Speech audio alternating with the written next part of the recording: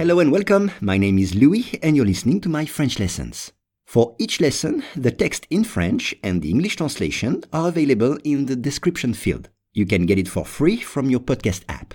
And if you want to practice your spoken French, I offer one-on-one lessons via Skype.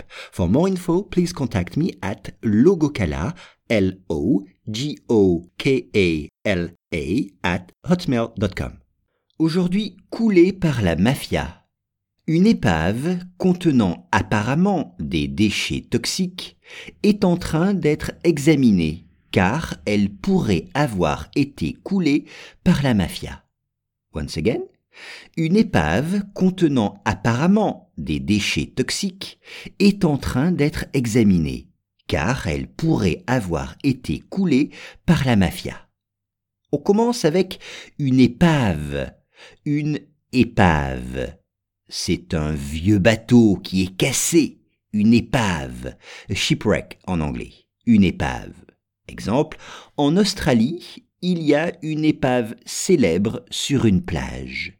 En Australie, il y a une épave célèbre sur une plage. Ou bien, ce bateau est inutilisable, c'est une épave. Ce bateau est inutilisable, c'est une épave. Apparemment avec deux M, apparently en anglais. Apparemment. Exemple, apparemment mes enfants n'aiment pas les brocolis. Apparemment mes enfants n'aiment pas les brocolis. Ils ne le mangent jamais. Apparemment, apparently. Les déchets. Déchets. Un déchet. Attention, déchet prend ET à la fin. Waste en anglais. Un déchet.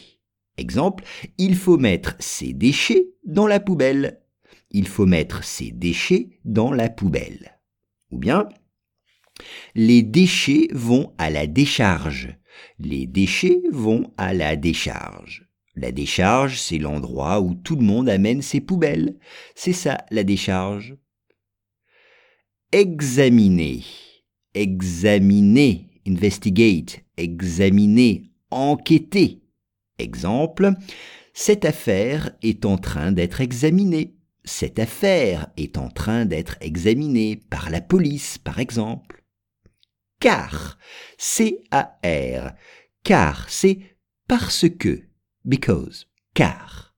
Exemple, je fais du sport car je veux maigrir, perdre du poids. Je fais du sport car je veux maigrir, perdre du poids. Couler. Couler, c'est le verbe to sink. Couler. Ici, participe passé. Couler. Exemple, ce bateau a coulé au IVe siècle après Jésus-Christ. Ce bateau a coulé au IVe siècle après Jésus-Christ.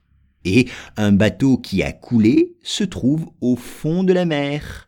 Un bateau qui a coulé se trouve au fond de la mer. Une épave contenant apparemment des déchets toxiques est en train d'être examinée car elle pourrait avoir été coulée par la mafia.